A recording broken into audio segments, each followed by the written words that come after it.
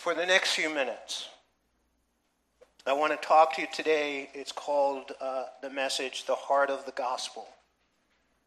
And it is John 3:16. I'm going to say just remain in your seat while I read the passage. For God so loved the world that he gave his only begotten Son, that whoever believes in him should not perish but have everlasting life. It's called the heart of the gospel. It's called the gospel in a nutshell. It is really the gospel explained. If you understand the concept of the gospel, it's God's good news. You can take the four gospels, Matthew, Mark, Luke, and John. Really, the entire Bible is the gospel from the book of Genesis right to the book of the Revelation. But here is, again, this is the gospel, literally explained, made simple. Now, I became a Christian at 23 years old. I was not a believer. I was an atheist up until that time. And one day I was sitting watching college football with some friends of mine, in fact, two of my best friends that I grew up with. And I don't know if you remember this, but they used to put John 3:16 banners in the back of the goalpost, and every time they had to kick a field goal or an extra point, you would see John 3:16. So the three of us were sitting there Saturday afternoon, right around the corner here. We had an apartment. And we asked, the question, what are these John 3:16 signs? And I had it was an old Roman Catholic Dewey version that my mother had given me when I was married. And I went and I looked up John 3:16, and I didn't understand it, nor did my two friends. We didn't understand it. It tells us in 1 Corinthians chapter 2:14, the natural man does not receive the things of the Spirit of God, for they are foolishness to him, nor can he know them because they are spiritually discerned. I was that natural man. I was a man without the Spirit. I did not have God in my life. I did not want to have God in my life. I was not interested in having God in my life. It was about my life, about my goals, about my dreams. And I could not understand that simple passage that I just read to you, John 3:16. Some of you sitting here today, you may be that natural man or woman.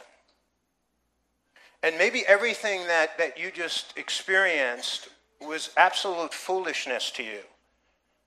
My wife dragged me into a church once before I was saved, and I sat there and I said, this is foolishness. I did not want to be bothered with it. I didn't want to be a part of it. It was a Christmas Eve service. So you may be sitting there and you may be saying, boy, these people singing and worshiping and the music and everything, this is just foolishness. I want to just say this to you. I want to ask right now if we would just all pray and God would open up your heart. Because if he doesn't open up your heart, what I'm going to say here in the next few minutes will be totally foolishness to you. You'll walk out of here and it will be totally meaningless to you. So would you just join me in prayer for a moment? Father, I know you love each and every person here, from the littlest child to the oldest adult. You value them. You place great worth on each and every one of their souls. You love them. And I ask you right now, Lord, that you would open up every heart in this room. And for those, Lord God, who have never opened their heart to you, today may be the day of their salvation. May it be.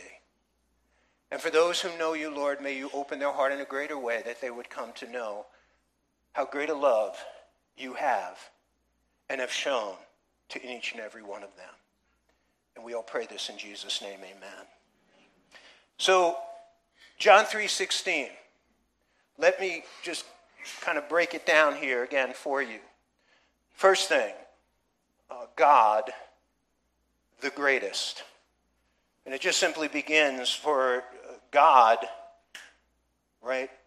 Now, that's speaking of the God of the Bible, the God of the Jewish people, not the God of this world, not the God of man's imagination, not the God of your imagination, not the God of the Hindus, which we call it pantheism, which essentially says God is all and all is God. And if you really understand pantheism and you take it to its fullest understanding, if all is God and God is all, there is no God. Actually, pantheism really leads to atheism. It's not of the God of the New Age movement, right? That God is some kind of force. remember the Schwartzes with you? Okay, that's not the God that is described here. It's not the God of paganism, the God of polytheism, the teaching that there are many gods. It's not Zeus, it's not Thor, it's not Allah, it's not Molech, it's not Baal. When you have here for God is God of the Bible, the God of Abraham, the God of Isaac, the God of Jacob, the God of Joseph, the God of David and Moses and Joshua, the God of the prophets, the God of Jesus Christ, and the God of the apostles. The Bible tells us that this God created all. In the beginning, God created the heavens and the earth. Elohim in the Hebrew, the Almighty Creator, the Maker of all. If you stand and you look up at the stars at night, they tell us there are 100 billion. By the way, 100 billion is a generic term. They don't know if there are exactly 100 billion, but they say that there are 100 billion galaxies, like our galaxy with the 9 planets in our Milky Way. Okay, I'm sorry.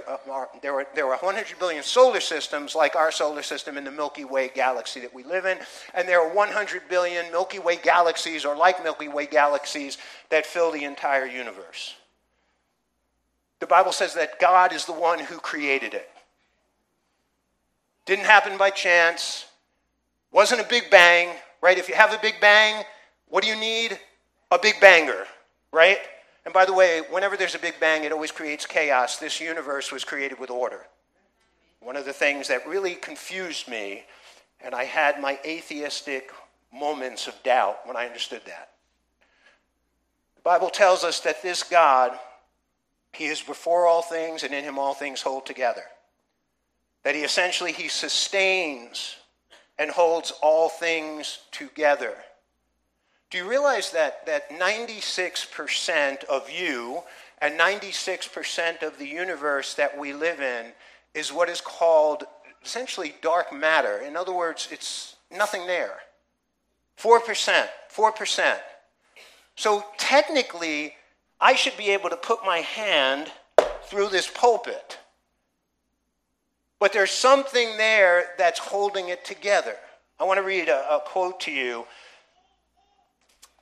And I quote, "The overwhelming majority of the universe is who knows," explains science writer Richard Panik, who spoke about these oddities of the universe on Monday, May 9th at the Graduate Center of the City University of New York, CUNY, CUNY University, here in Manhattan. And he said this: "It is unknown for now and possibly forever," right? What holds this whole thing together? But we know, right? When we study the Bible, again, this strange 96% of nothingness, that there is something very mysterious that holds it all together. And that is what the Bible says, that it is God. We are also told that this God is in all places, that He is omnipresent. The pagan philosophers said, "In Him we live and move and have our being." Psalm chapter 139, verse 7 through 9, "Where can I go from your spirit? Where can I flee from your presence? If I ascend in heaven, you are there. If I make my bed in the grave, behold, you are there. If I take the wings of the morning and dwell to the outmost parts of the sea." In other words, He is everywhere. You cannot get away from Him.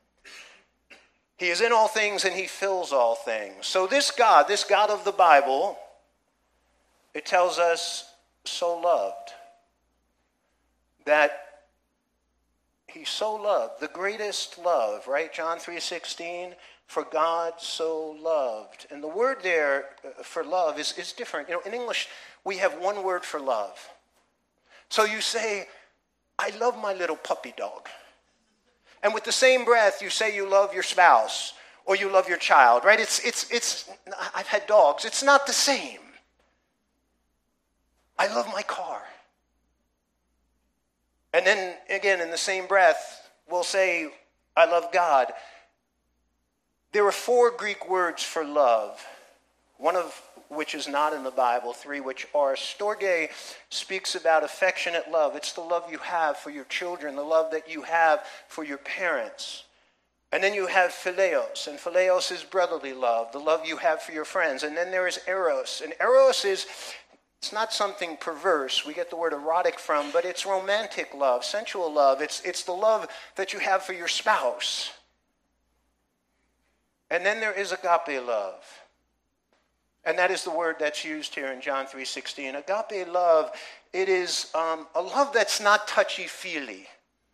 It's not sentimental. It's not emotional. It's not driven by attraction. Or we tend to love or attracted to. It's the love of the will. Agape differs from all the other types of love in that it is the highest love. It is the purest love. It is the love of choice.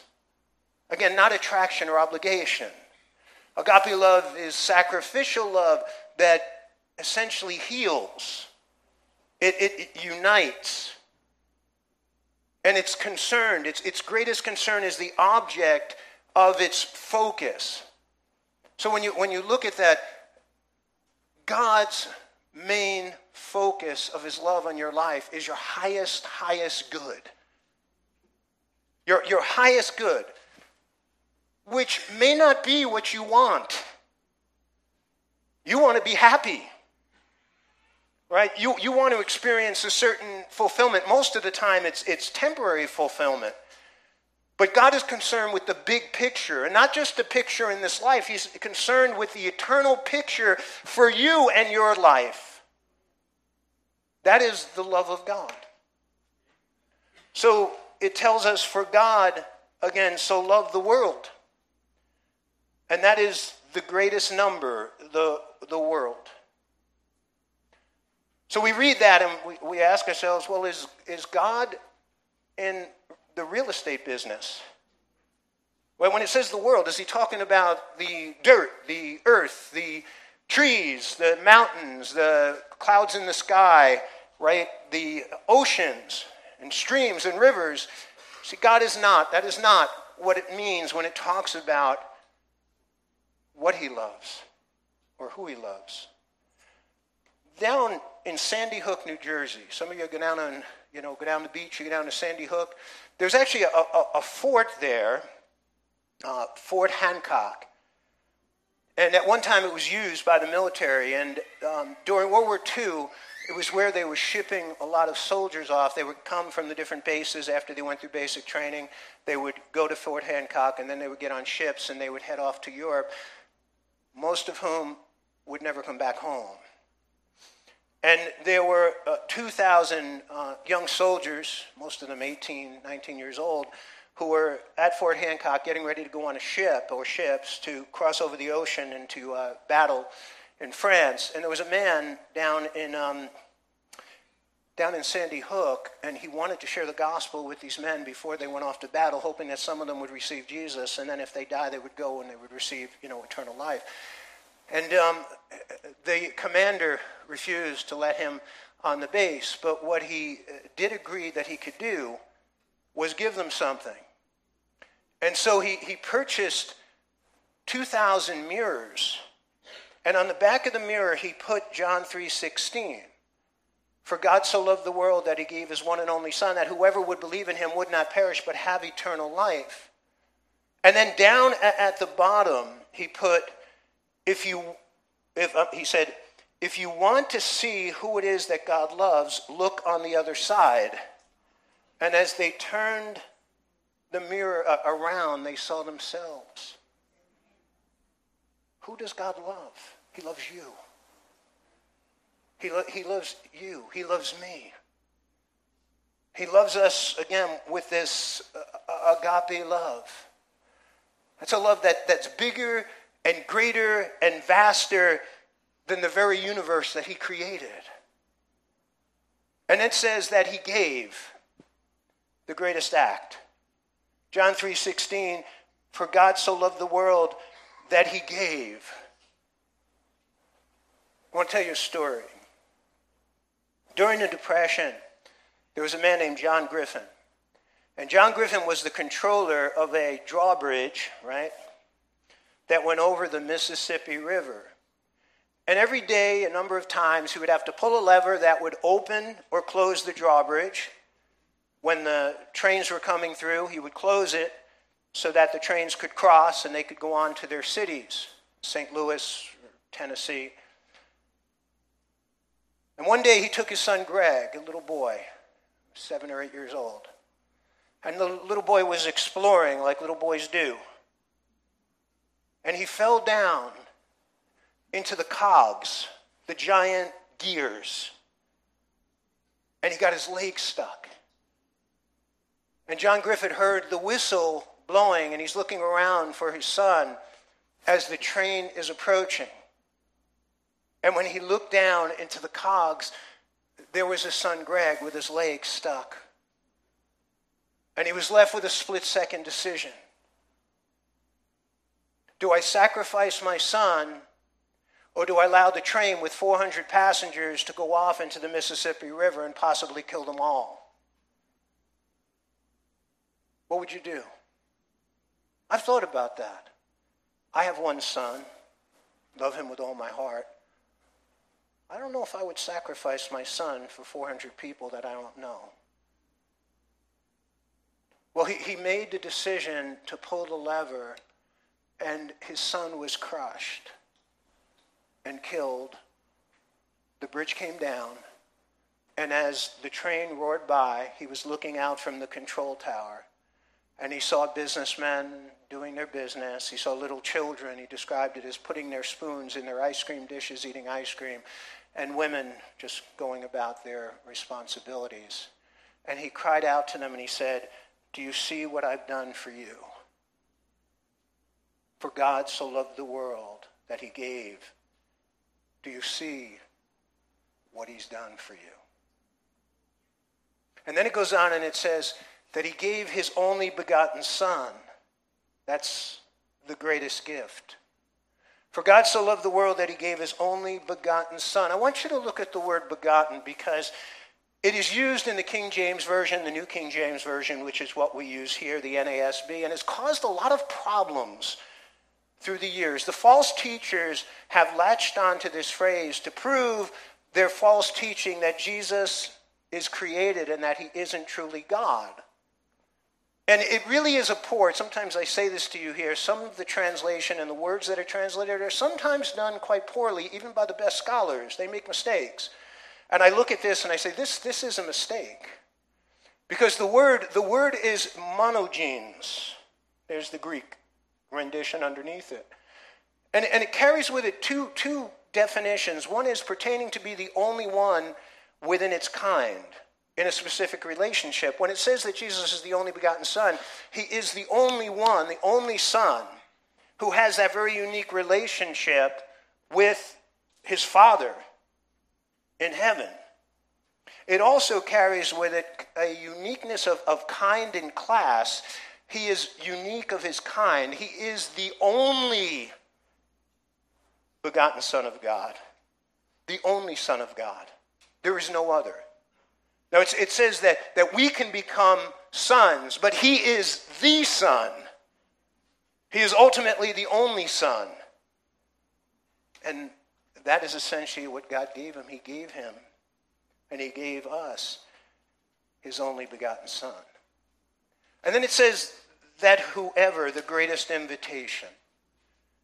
John 3:16, right? For God so loved the world that he gave his only begotten Son, that whoever.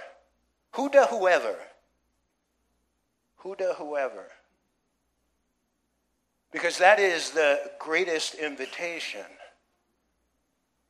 That is an inclusive invitation.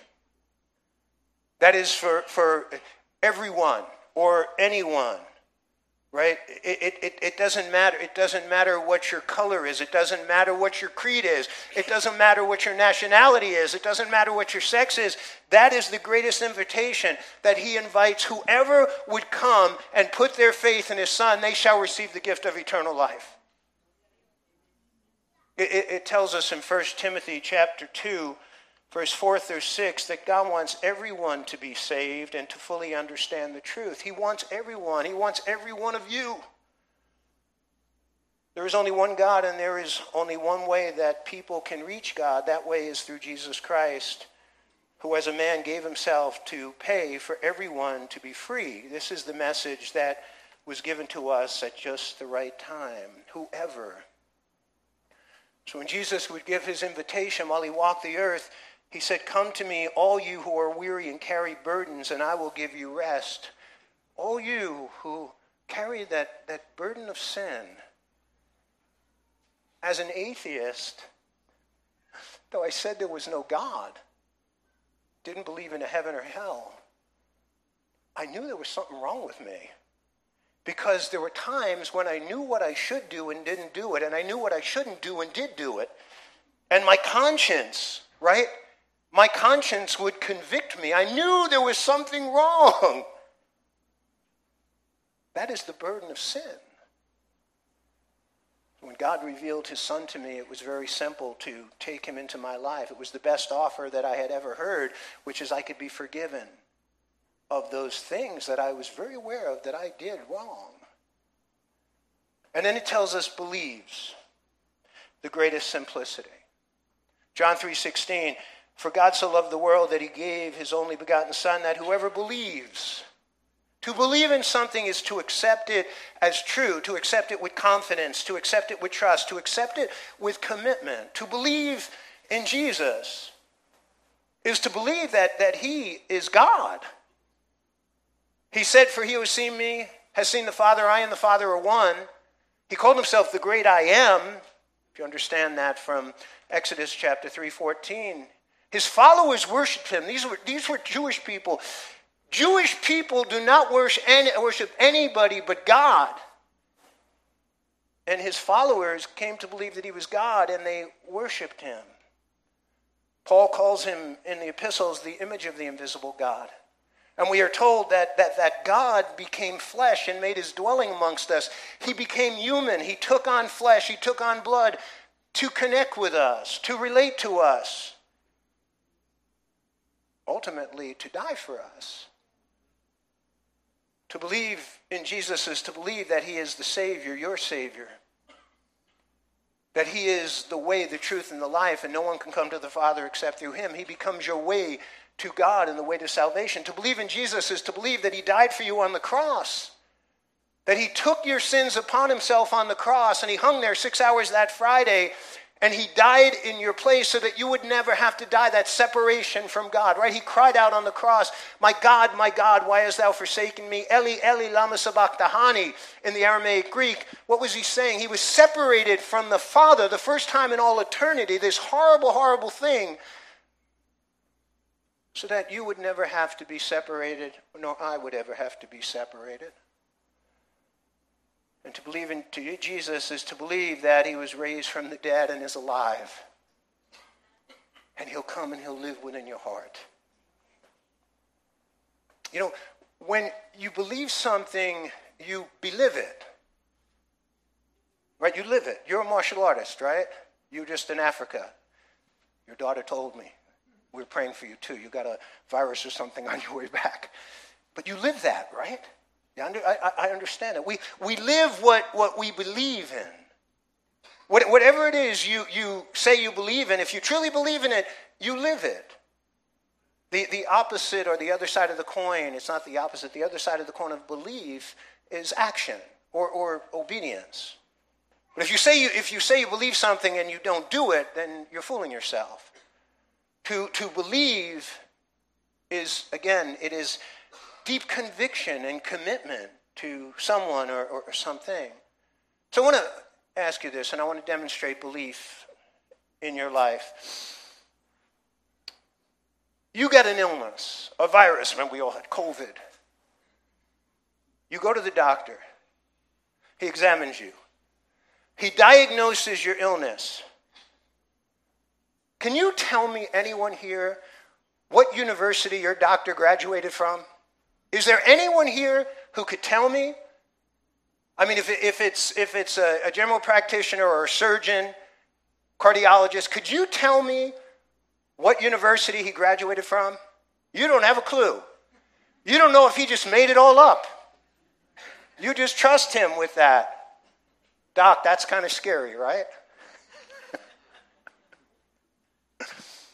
So then what he does is he scribbles on a piece of paper. Could you ever read one? I mean, this is some type of encrypted writing that they train doctors with at medical school. You don't know what it means. His name you can read at the top, right, on his letterhead, but you can't decipher it. And then you take it to a pharmacist. You don't know her or him. You don't know about their education. You don't know if they're competent or not. And she puts some pills into a bottle, and you go home and you take those pills with absolute faith, believing that they're going to make you better. You talk about faith, and that's blind faith. That's blind faith. Every once in a while, a mistake is made, and someone dies. Faith in Jesus is rooted in evidence. It's not blind. It's essentially rooted in tremendous evidence for those who will take the time to discover it. There's a book very influential in my life. It was volume 1, volume 2, of Evidence That Demands a Verdict. But there is historical, archaeological, testimonial, empirical, exhaustive, experiential, documented, real evidence about Jesus. You know what's interesting? When you see the critics, they'll criticize Jesus or they'll criticize the Bible. Do you have a problem believing in Julius Caesar?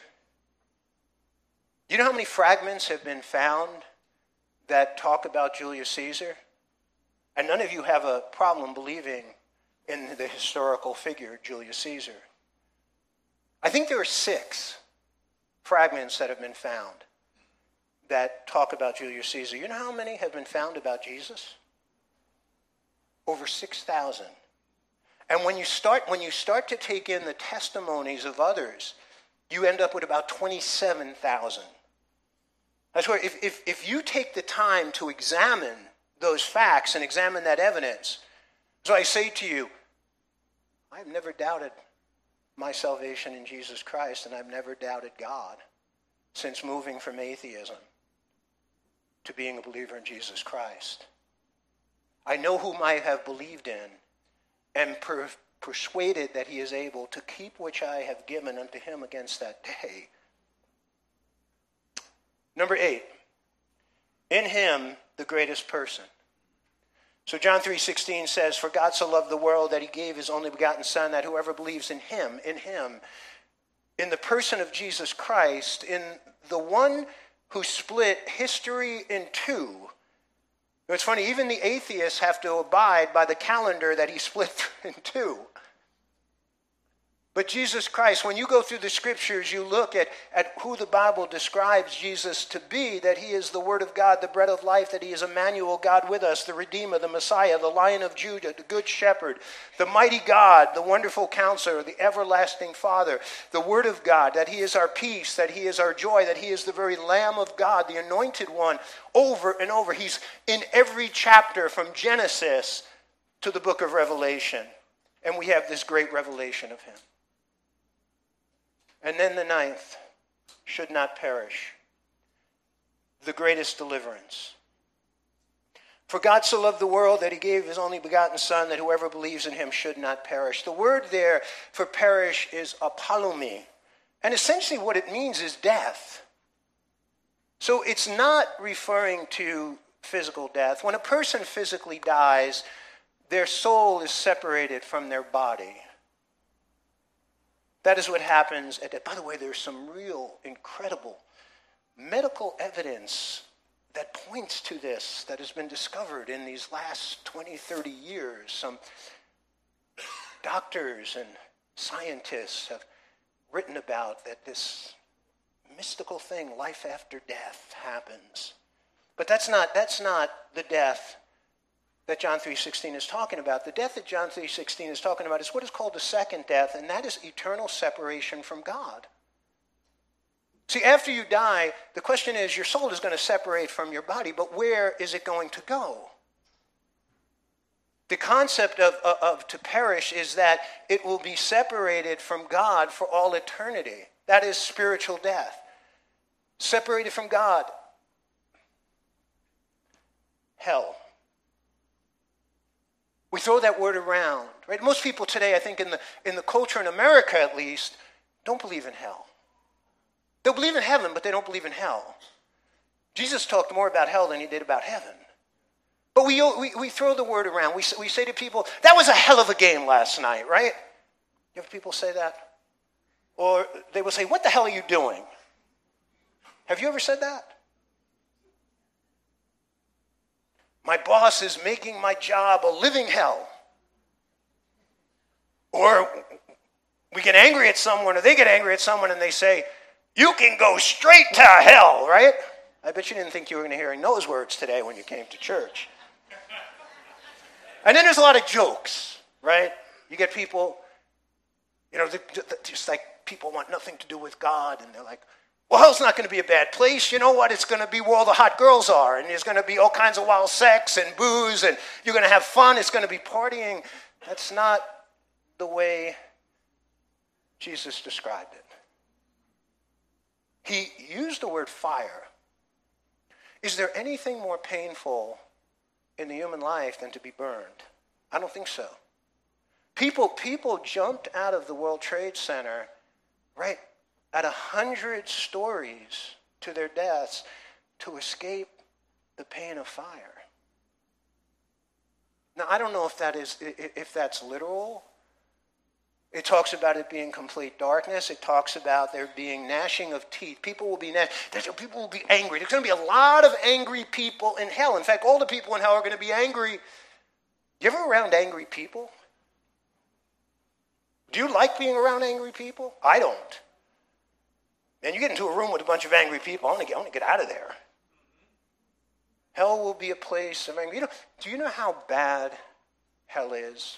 If you really want to see how bad hell is, look at what God did to keep you from going there. Spit on, beaten, his beard was pulled from his face, he was scourged, and then he was nailed to a cross where he hung for 6 hours. That's how bad hell is. But the greatest difference. Thank God for buts. Not the ones you're sitting on. Right? John 3:16 says, for God so loved the world that he gave his only begotten Son, that whoever believes in him should not perish, but. That is the greatest difference, that but, between hell and heaven. Hell, right? The place of fire, the place of gnashing of teeth, the place of darkness. Heaven, listen and you get some great descriptions in Revelation 21:22 about heaven. But let me just read this to you. And I heard a loud voice from heaven saying, behold, the tabernacle of God is with men, and he will dwell with them, and they shall be his people. God himself will be with them and be their God. And God will wipe away every tear from their eyes. No more tears. There shall be no more death. No sorrow. No crying. There shall be no more pain. For the former things have passed away. It will be a place of complete shalom, of complete wellness and well-being, of joy, of peace. And then he said, have the greatest certainty. John 3:16, for God so loved the world that he gave his only begotten Son, that whoever believes in him should not perish, but have everlasting life. That is something you can have, and you can have it right now. Romans chapter 5:15 and 16 says this, for you did not receive the spirit of bondage again to fear, but you received the spirit of adoption, by whom we cry, Abba, Father. The Spirit himself bears witness with our spirit that we are children of God.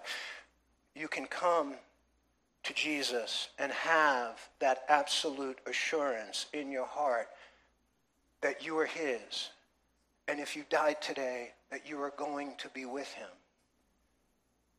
I've done many funerals. Been doing this for 40 years. I've been in the hospitals or at the homes of people who are dying, who are believers, and I've been there with people who are not believers. I want to assure you of something. There is a huge difference. There's a huge difference between someone who has the assurance of salvation in their heart and someone who doesn't.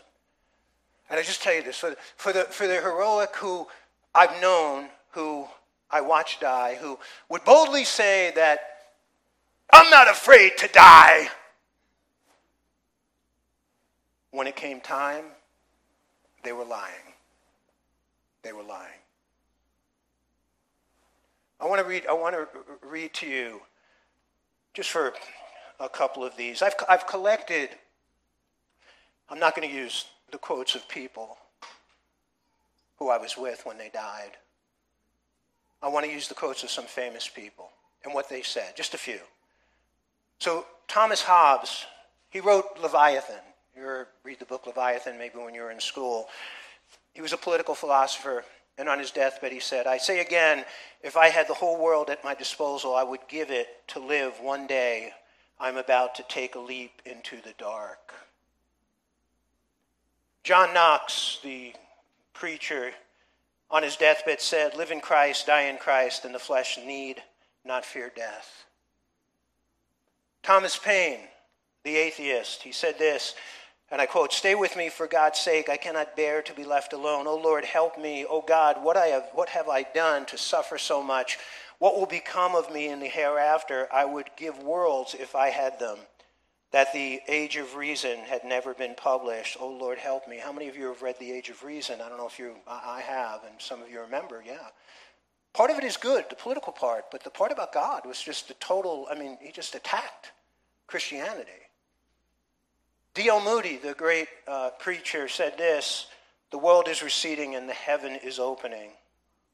You know what my father said on his deathbed?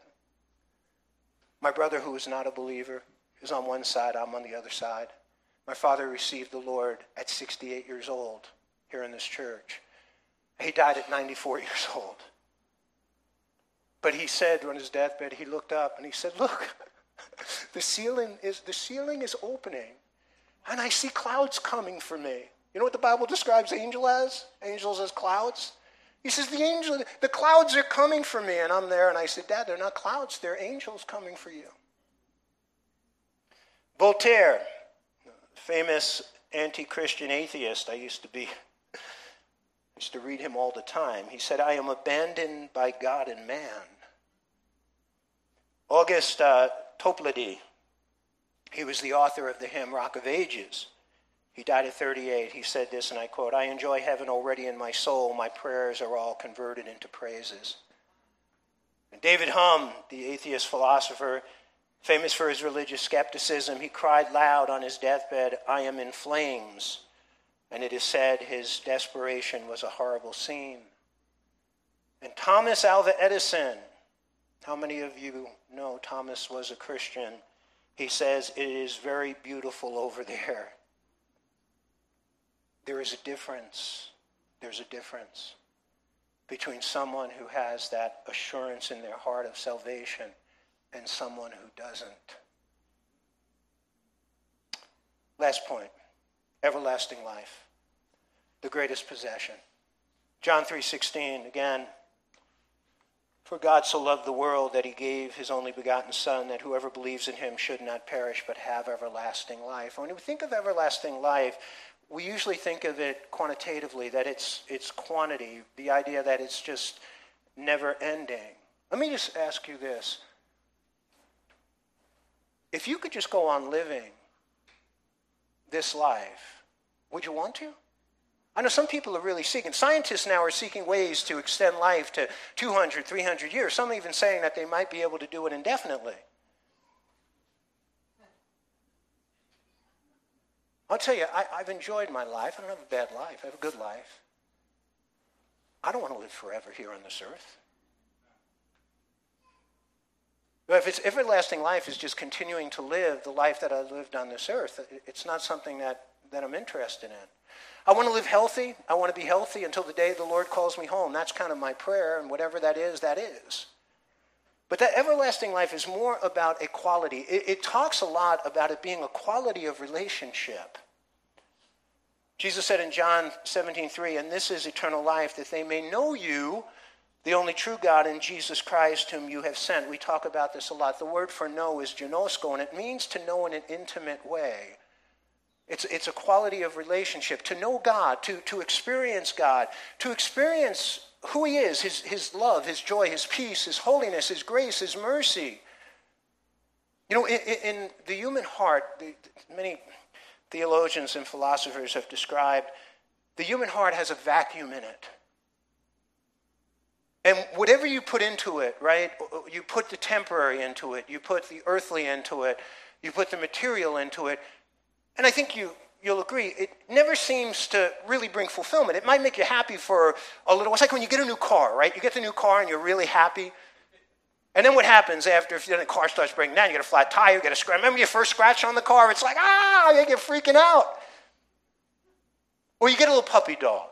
You know how excited you are when you got your puppy dog? You got the cute little puppy dog, and you get up in the morning, you run down to see the cute little puppy dog. You didn't even mind when the cute little puppy dog pooped all over the floor.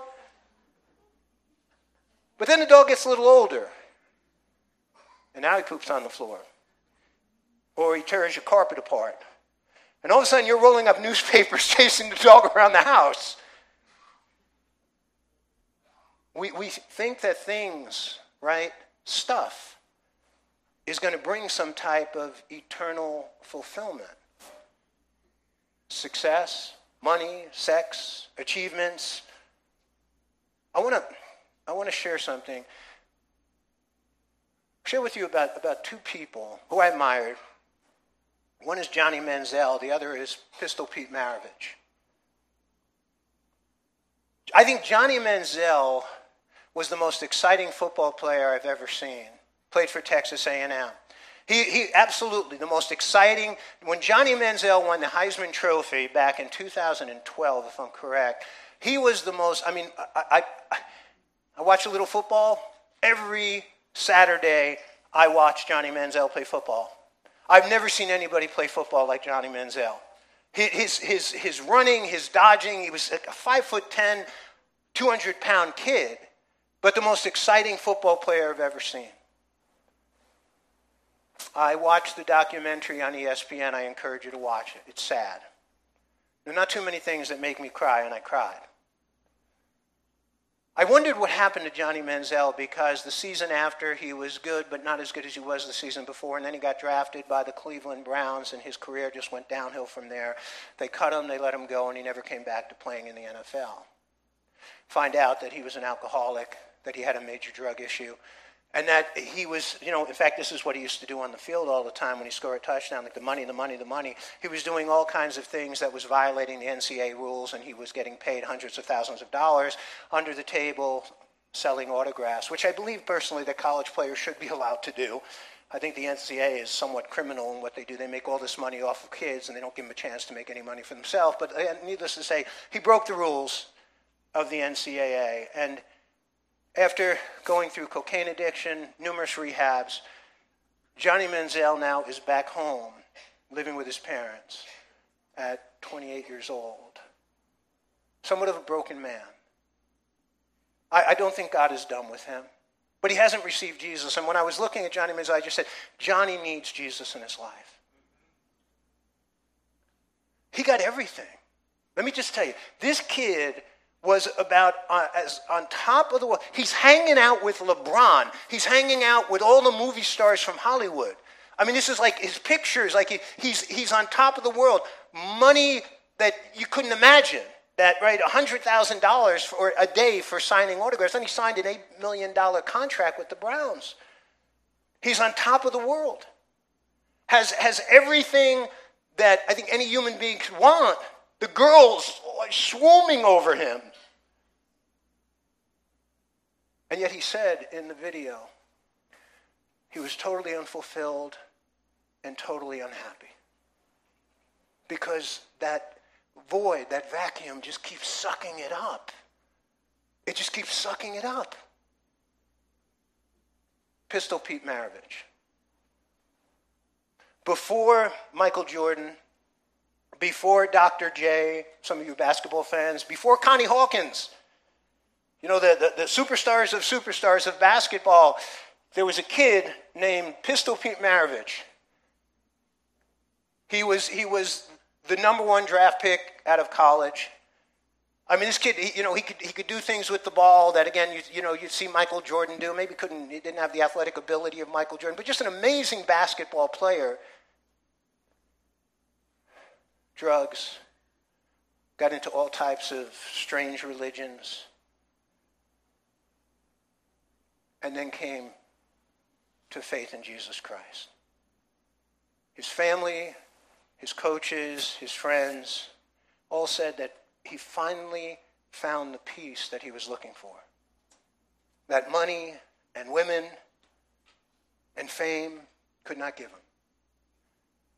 And Pistol Pete was playing basketball in Colorado Springs at a church. Dr. James Dobson was on the court with him. Pete, at the time, was like 40 years old. And God took him home. He just dropped dead of a heart attack. And God took him out. But he went and he experienced in this life, again, that fullness that God offers to a person. And ultimately, the greater fullness in the next life. Eternal life is not just a quantity, it is a quality.